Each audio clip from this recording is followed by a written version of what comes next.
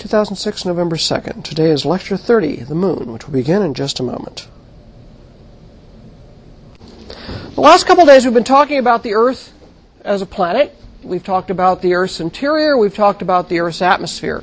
And I've really glossed over a lot of material fairly quickly, but hitting the key highlights. And if any lessons sort of stick from this, and what lessons we want to carry forward as we begin to explore the solar system starting on Monday, is that the Earth's surface, the Earth's interior, and the Earth's atmosphere are not just static things. They're very complex systems. They have a past, they have an evolution into the present, and they will have a future evolution as well. They will change over time. The atmosphere is very dynamic. We see that the atmospheric composition has changed over time. We see the atmospheric composition is even changing as we watch. In fact, some of the things human beings are doing is, in fact, changing and altering the composition of the atmosphere. We don't know what the impact of that's going to be. Could be bad, could be really bad, could be, who knows. So that's part of why there's a lot of political and scientific argument going on about that. The Earth is extremely dynamic. The surface is very young. We don't see a lot of the geologic features have been strongly affected by wind erosion, by repaving from volcanism, by repaving of the entire surface. It's hard to find the oldest rocks on Earth. Well, now we want to look at a world that couldn't be more different than the Earth. And we don't have to go very far to do it by only going to our nearest neighbor in space, the Moon. We're going to see a world without an atmosphere and without a dynamic interior. And we're going to see that its appearance and some of its properties are very different because of that. And we're very lucky in many ways because the Moon is so close and is so, in many ways, so different from the Earth because we represent, between the Earth and the Moon, two of the extremes of bodies we see throughout the solar system. Not exactly the extremes. They're icy bodies of the outer solar system we can't get close to yet. But the differences of processes that occur on the surface are manifest throughout the solar system for Moon-like things and Earth-like things, if you will. Now, we're not going to quite use that kind of division, but a lot of the basic principles are there. And we're fortunate that the Moon is close enough we've actually been able to sample rocks directly. The Moon is the only other place human beings have visited directly. So today we're going to talk about the Moon. The key ideas is we want to first introduce the surface of the Moon. It's got old, heavily cratered highlands and a much younger, darker Maria region, the so-called seas. And on the surface of the Moon is a material, a thick regolith, as it's called, of pulverized rock. This idea of a regolith is a common geologic feature we're going to see throughout the solar system on solid surfaces. We're going to say a little bit about the interior of the Moon. We actually did put seismographs down on the Moon during various moon landings, both robotic and left behind by astronauts. It's pretty clear that the Moon has a crust and a mantle, but it appears, and this is still a controversial point, that it has no core in the middle. That's a big question of why it doesn't have that. And there's some people who argue it might, in fact, have a core. So it's still a little up in the air. Our knowledge isn't perfect yet. But another clue to what's going on in the interior is the Moon has no magnetic field. But there's some interesting things we learned from some of the Moon rocks we brought back that maybe once in the past it did. And finally, we want to end the lecture by saying something about the origin of the Moon.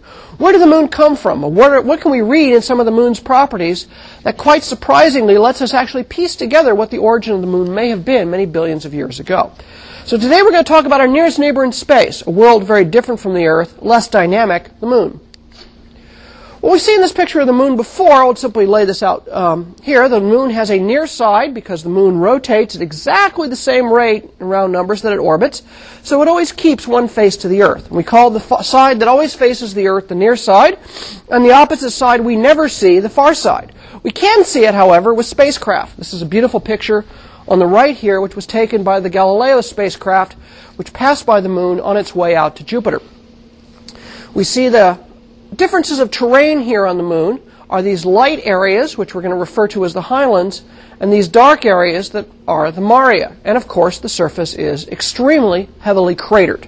It's pocked and pitted all over with these deep impact craters. If I take the Moon now and simply unstretch it and lay it out into one of those nice flat projection maps, much like we did with the Earth yesterday, this really shows you what the lunar terrain looks like. Most of it is highlands. A lot of the highlands are actually on the far side as it happens, and the largest Maria happen to be on the near side. There's a couple of large dark regions. These are the seas. You can see that they're fairly darker than the highlands, and they have fewer craters, whereas here you see quite a number of craters in the highlands. The other thing you can notice is some of the craters on the moon are extremely large. You'll notice, for example, this particular crater here. This is actually halfway between a crater and a mare. It's called the Mare Orientalis. It's an example of an impact basin. You can actually see it rippling as it moves outward. The impact here was so big it actually rippled the crust on its way out. And you can see a couple of other very old shadows of very large impact basins elsewhere on the moon. So if you want to divide up the terrain of the moon, it's a basic twofold division. We refer to the cratered highlands. It actually does have a higher altitude than sort of the mean figure of the moon.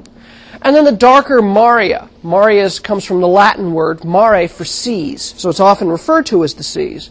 And then there's a third feature, again, which I've pointed out, are these so-called impact basins, the most dramatic of which is the Mare Orientalis, but you can see shadows of other large impact basins as well. These are features on the surface of the moon that were formed by massive asteroidal-size impacts, sometime deep in the moon's past. Let's look at each of these terrain features in order and look at what their basic properties are and what we can learn about them. The first of these are the maria. These are actually the most obvious terrain features on the moon. When you look up at the moon, these are the dark regions that you see, sort of that dark and light shadow thing going on. They are a very small fraction of the surface. Only about 16% of the total surface of the moon is covered by the maria. If you look at the surface, and this is a beautiful picture taken from the command module of one of the Apollo spacecraft, I forget which one it was, you notice that there's sort of wide plains. There's only little teeny tiny craters pocked around with an occasional very large crater. So we don't see really super heavy craters. In fact, very few of these craters overlap. They all seem to be fairly widely separated and spaced out. This is going to turn out to be something very important to us as we look in the rest of the solar system. Cratering leaving its marks on surfaces of planets like the moon that don't have atmospheres leaves a record of when the last thing was hit. If it's a young surface, you're going to have widely separated tiny craters. An older surface is going to be just completely covered with overlapping large craters. So the fact that we see very few impact craters in the maria, they're spread out and they're tiny, is going to tell us that this is a younger surface, historically speaking. Now, the older impact craters, of which there's a very nice example in the foreground of this picture down here towards the bottom of the screen, you see that the impact craters are partially filled in. They don't have the deep bowl appearance that some of the younger craters have, but they're filled in like someone's puddled some lava in, and in fact, it's probably exactly what's happened. These things have actually filled themselves in over time. The other clue that we have that this is a very, very young surface is not only the ages of the rocks that have been brought back from the maria by both the Apollo astronauts and the Lunokhod missions, but their content is very, very rich in iron. This is very different than the typical moon rock you would pick up in the highlands, which are going to be very rich in silicates. So, to review what the clues are, the maria are dark. They cover a small fraction, 16% of the surface. It's a younger surface, and we can tell that because it has fewer impact craters spread over its area, very, very few overlapping craters. The oldest, biggest impact craters are filled in by lava flows, and the rocks seem to be very high. They're basalts. They're very, very rich in iron, which is telling you it's material that's been brought up from the deep interior. Now, the contrast are the lunar highlands. These are the lighter colored regions of the moon. They cover the other 84% of the surface. They're very, very heavily cratered. Here's an example of a section of the lunar highlands. You can see it has many large, deep scoop craters. These deep scoop craters are not filled in except for the very, very largest ones. And all the craters just overlap each other. You can see just how heavily cratered and pummeled this surface is. It's absolutely been beaten up over the course of lunar history. A lot of overlapping craters. You also end up with very high mountains. You can see this better towards the edge of this photograph where you're starting to look over the lunar rim. And you can see how rough and rugged this terrain looks like. It's actually very, very torn up. And in between the high mountains, of course, are going to be very, very deep valleys. So it's quite a difference. Where the Mare were kind of like lowland plains with a few craters, the highlands are mountains and valleys, overlapping craters, very, very old, very, very beat-up surface. This old surface here is shown by the very, very high density of impact craters. So we have an immediate way to tell the age of a surface by looking at any surface within the solar system that hasn't had processes like on the Earth that repaves it or erodes it down. You simply look at the density of cratering. If you see a very, very smooth surface, you've got a good chance that that surface is relatively young. If you see a very, very heavily cratered, beat-up surface, you get an idea that that surface is very, very old. Now, we know a great deal about the content of moon rocks because we brought back around 382 kilos of samples over the course of a series of missions between 1969 and 1976. The United States sent 6 manned missions to the moon. The 7th, Apollo 13, never made it, had to return in flight. But Apollos 11 through 17 landed 2 astronauts on the surface of the moon. In total, 12 human beings have visited the surface. One of them only, Jack Schmitt, Apollo 17, was actually a trained geologist. The rest were, well, various military officers and pilots who got a very quick training in geology. The missions visited the Maria and the Highlands, and they brought back a number of rock samples. The geology training was to help them select on the ground what rocks to bring back. The Soviet Union had a manned program, but never managed to actually finish it. They never actually got to the point where they sent people to the moon.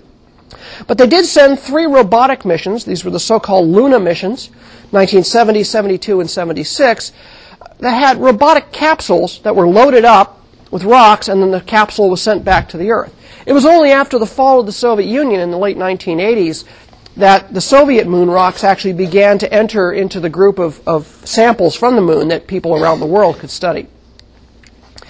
This map here, this is showing the near side of the moon. All of the lunar landing missions were to the near side. It kind of makes sense because if you're on the near side, you can be in direct radio communication with the Earth. If you're on the far side, you can't send radio beams through the surface, through the body of the moon.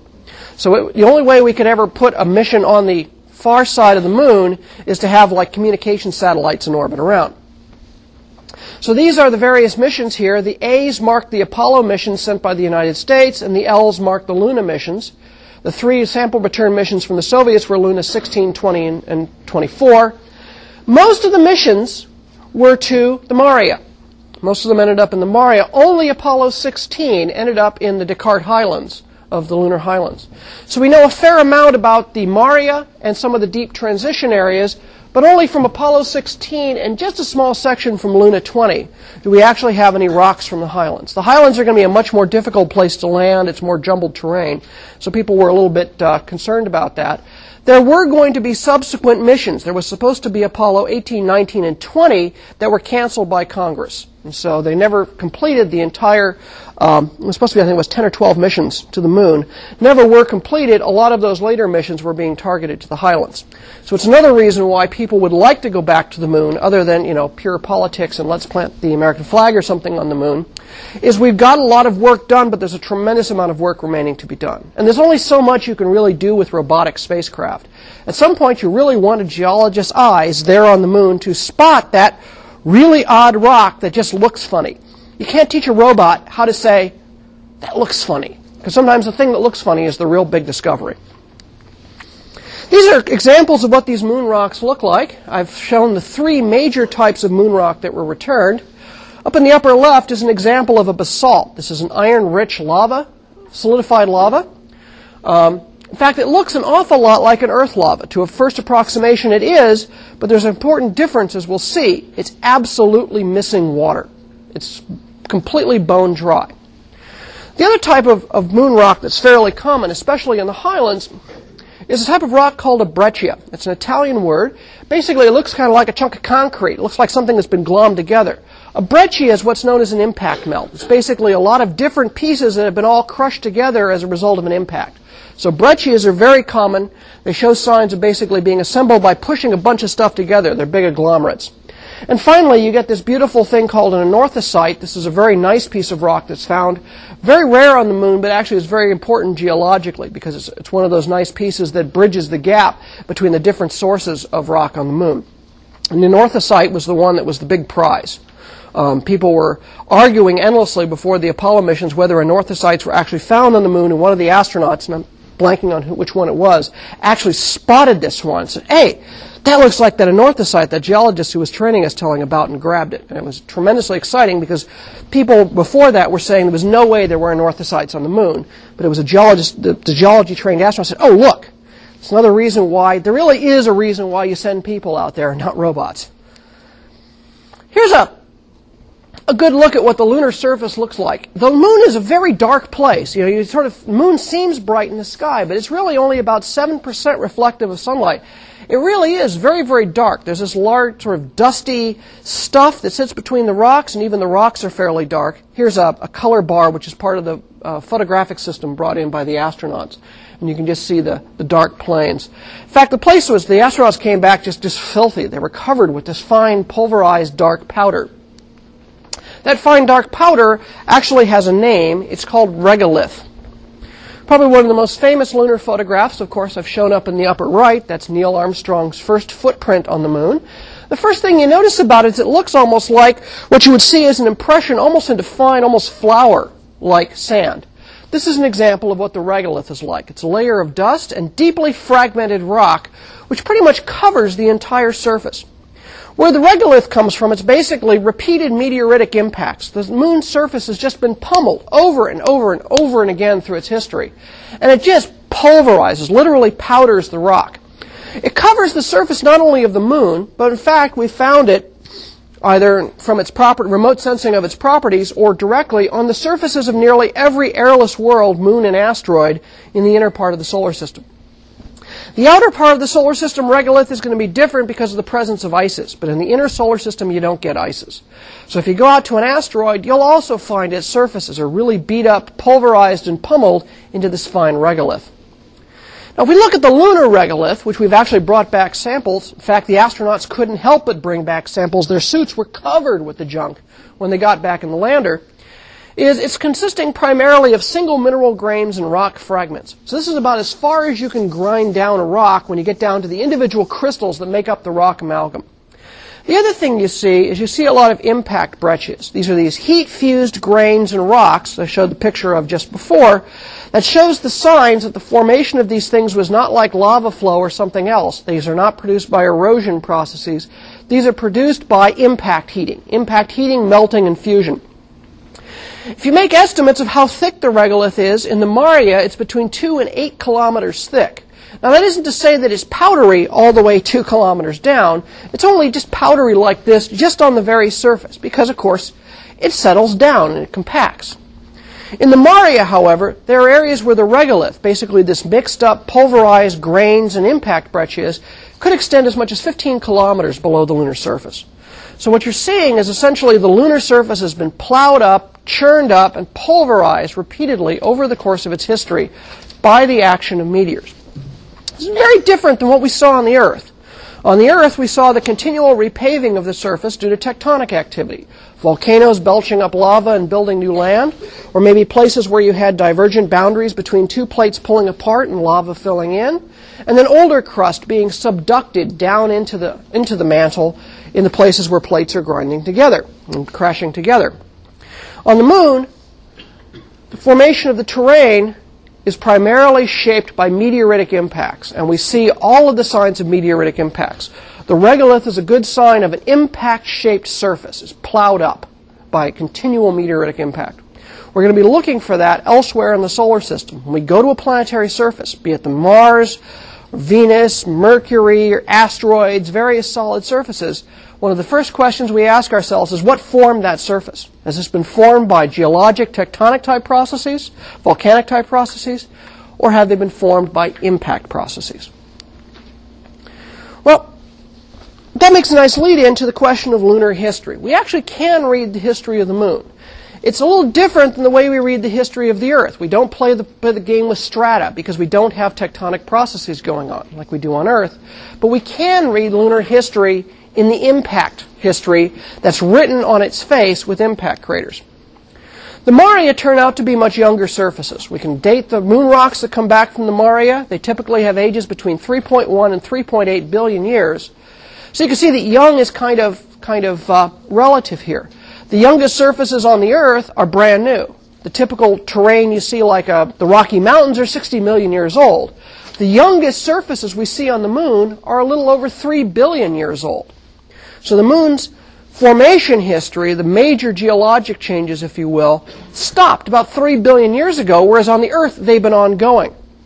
And in fact, the other clue is not only the ages of the rocks, but we could tell it from the fact it's lightly cratered.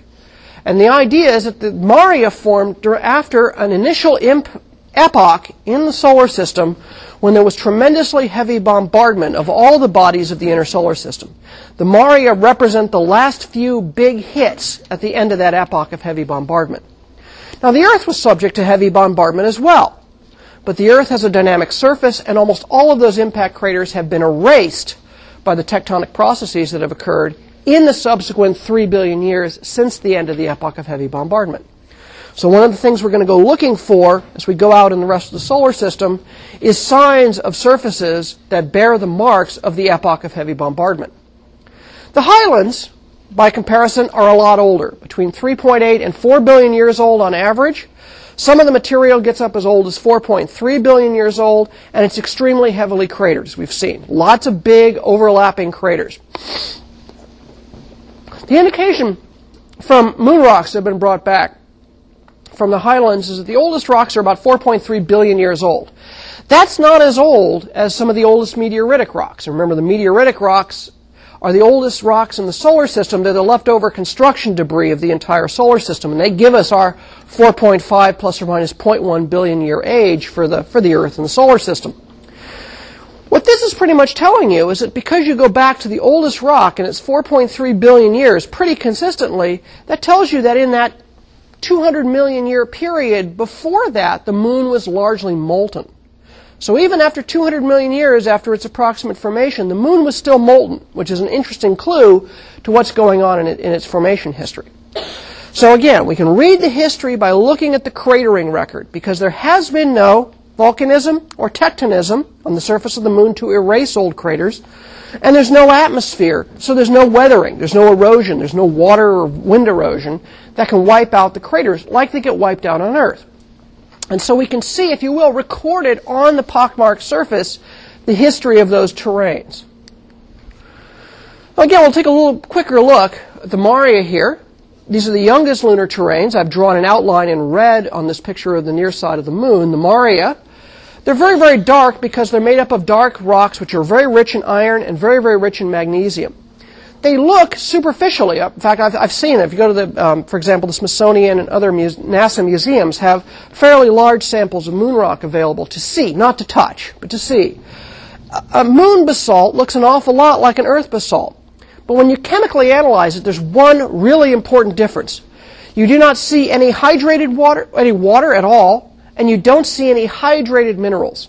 A hydrated mineral is a mineral that forms in the presence of water. For example, a mineral that might form as in water, dissolved in water solution, and as the water evaporates away, it precipitates out a crystal. Salts are a very good example of hydrated minerals, or minerals that contain water inside of them. The other thing that's really puzzling about the basalts is they have 10 times the titanium content of Earth rocks. No one knows what that's all about. They just have a huge amount of titanium as another heavy metal. So what we know about the moon rocks is that while they look like iron and magnesium-rich lavas, they did not form in the presence of water. The formation process occurred in a region that was completely bone dry. That's utterly unlike what we find in the Earth. And in fact, in the interior of the Earth, we have new rock being brought up from the deep interior, like magma pools coming up in volcanoes.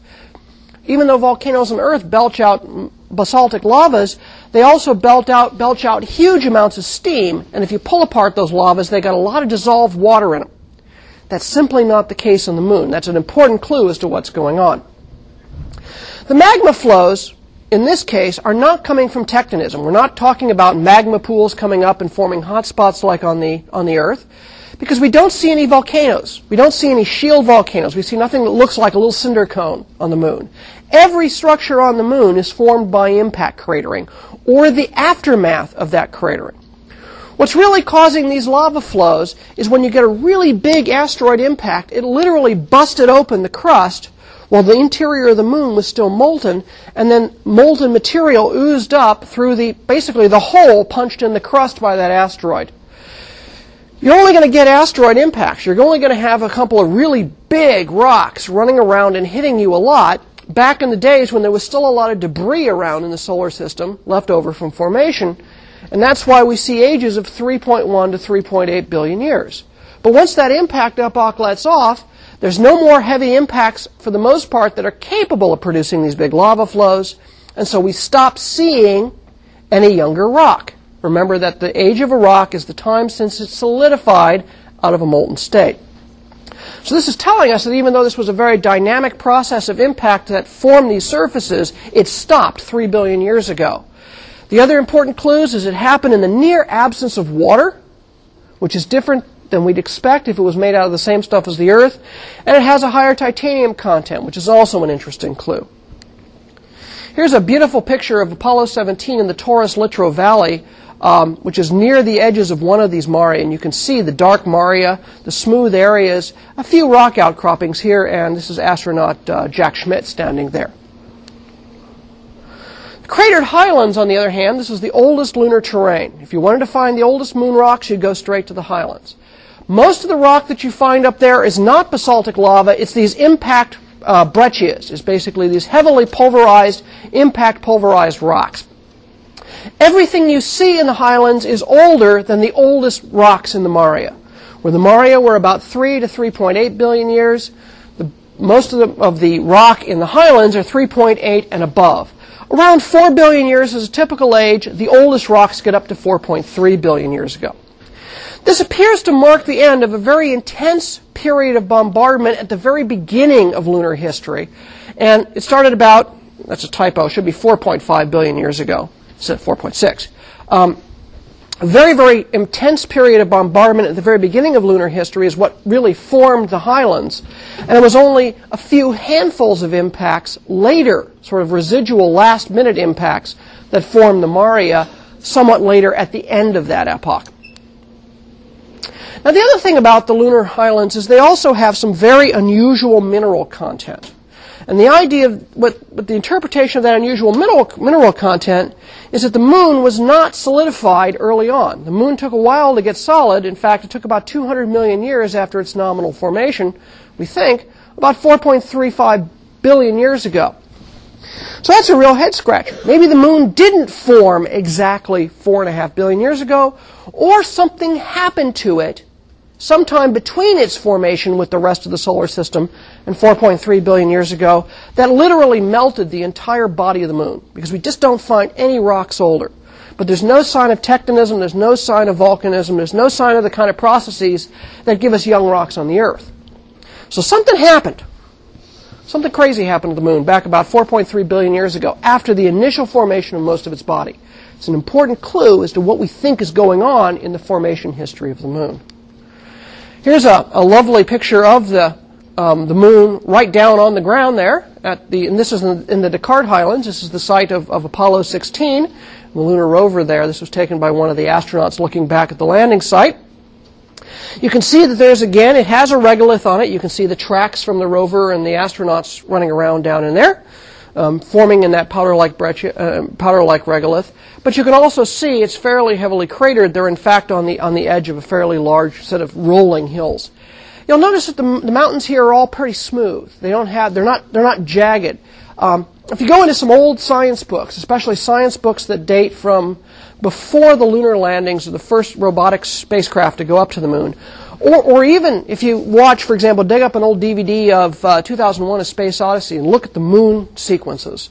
They show really sharp, scarp craters. They show really jagged mountains and stuff because people thought, oh, well, the mountains will be jagged because there's no erosion.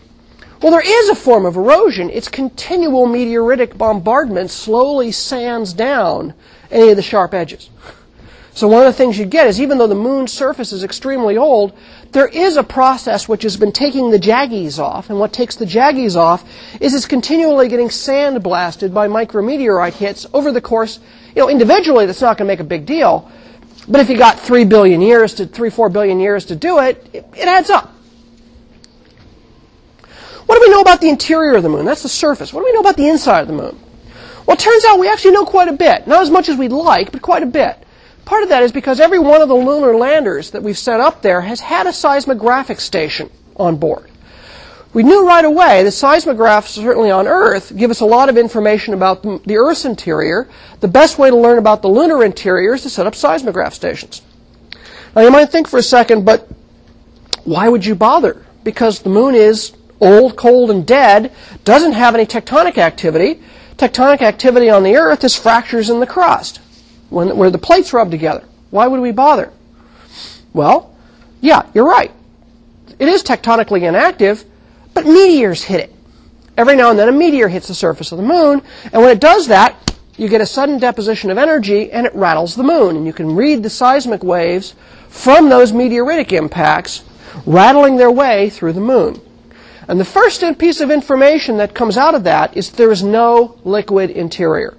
Everywhere you look on the moon, you see both S waves and P waves propagate in all directions. Remember, P waves were the pressure waves, the in and out, and they pass through rock and they pass through fluids.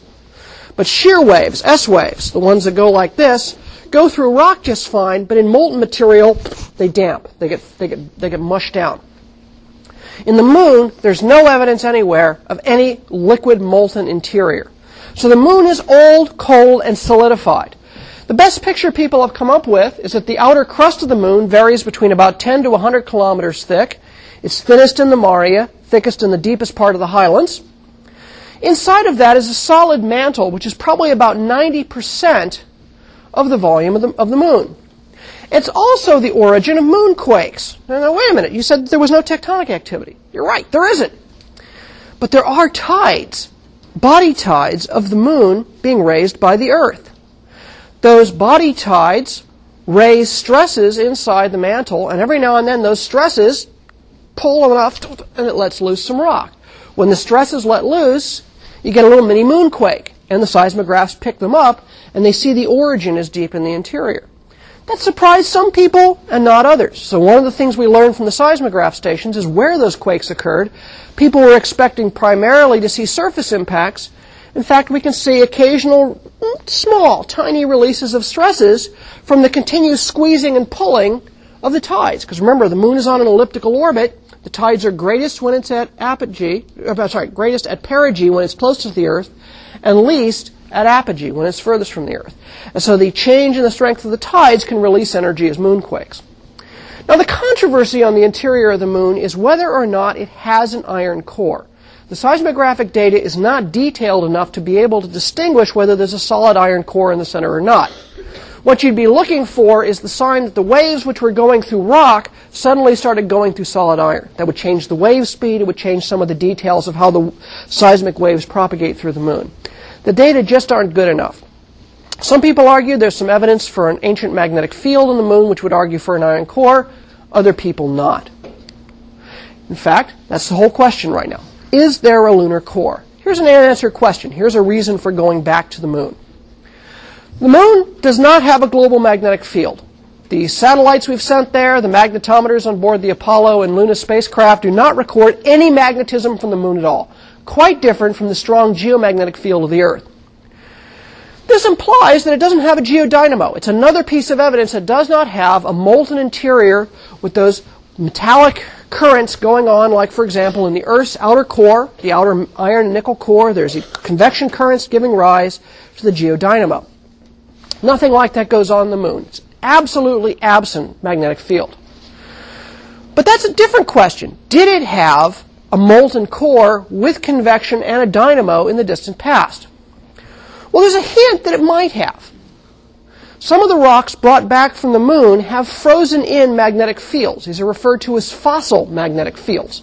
If you form a rock in the presence of a strong magnetic field, as that rock solidifies, it locks in and traps some of that magnetic field, and it stays as a residual self-magnetism in the solid rock.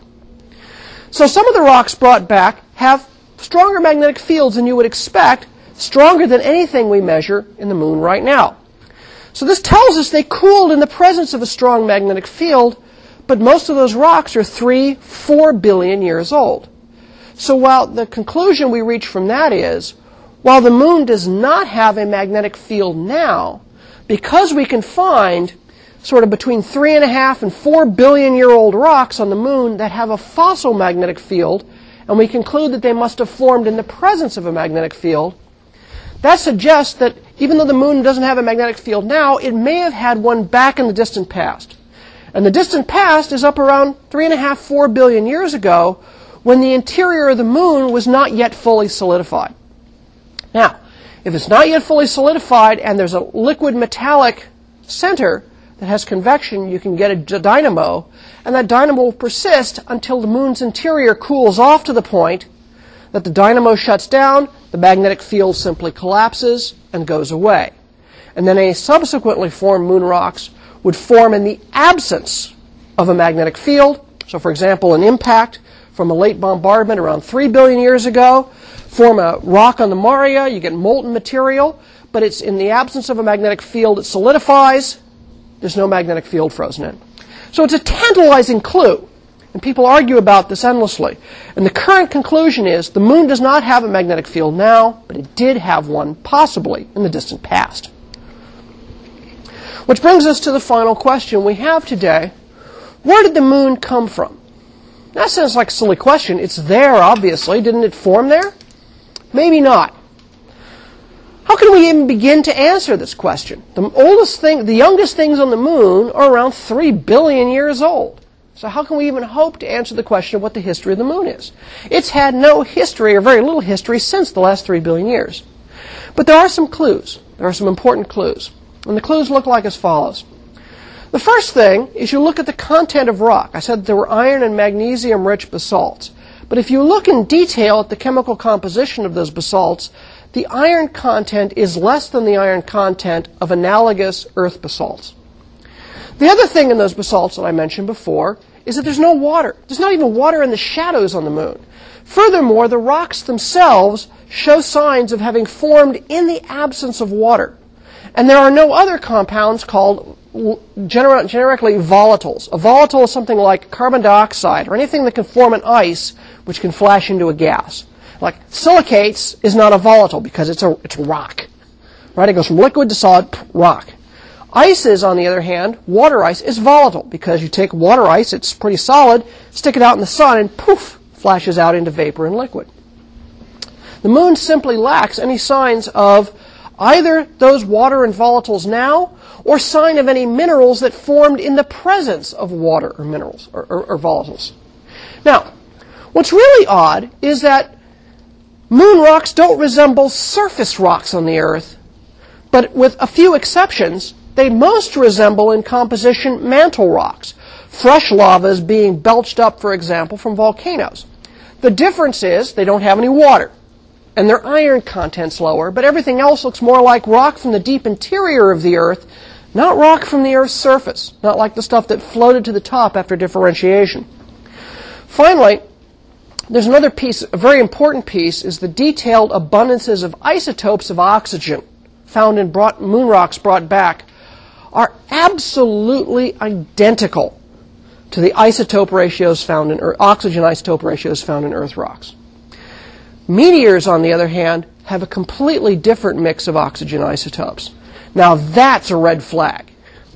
If you have exactly the right mix of isotopes, that's one of the ways you can say, these rocks came from the same place. Whereas the meteors have a different oxygen ratio. They've got a shared history, chemical history somewhere in there. But they don't have enough iron and they're lacking water. And they look like stuff from inside the Earth, not the surface. Now, 4 various formation models have been proposed to explain where the moon came from.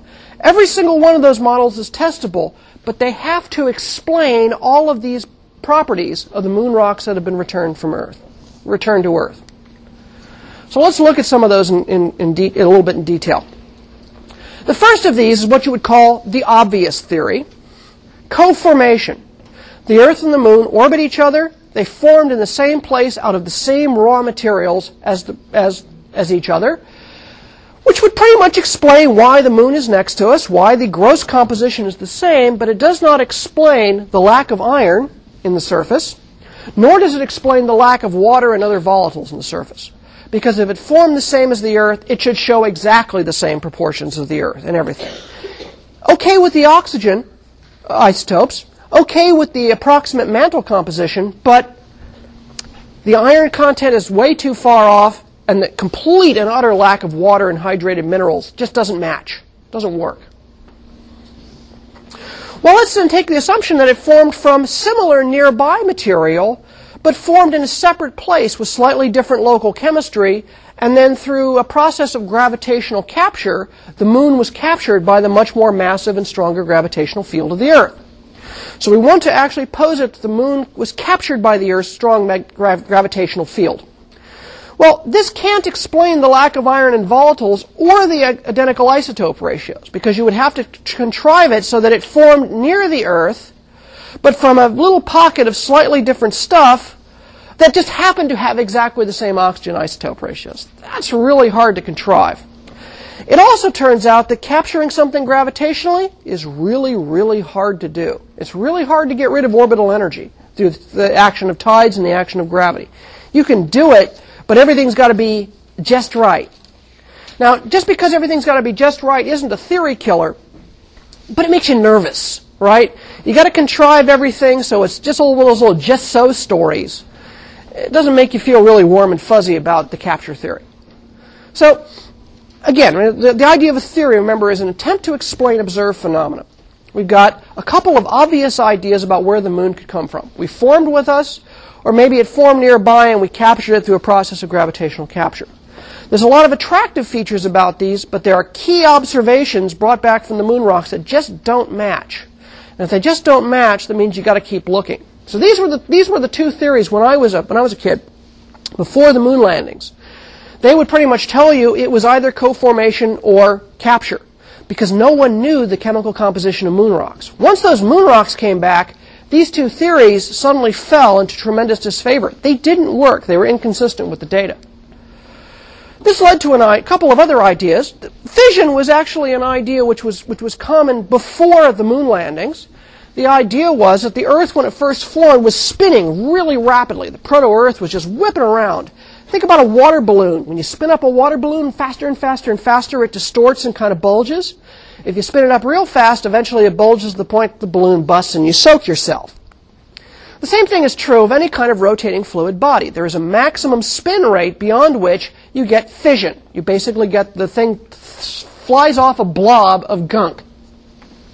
So the idea was that the proto-Earth was spinning really fast and the moon was spun off out of that rapidly spinning Earth.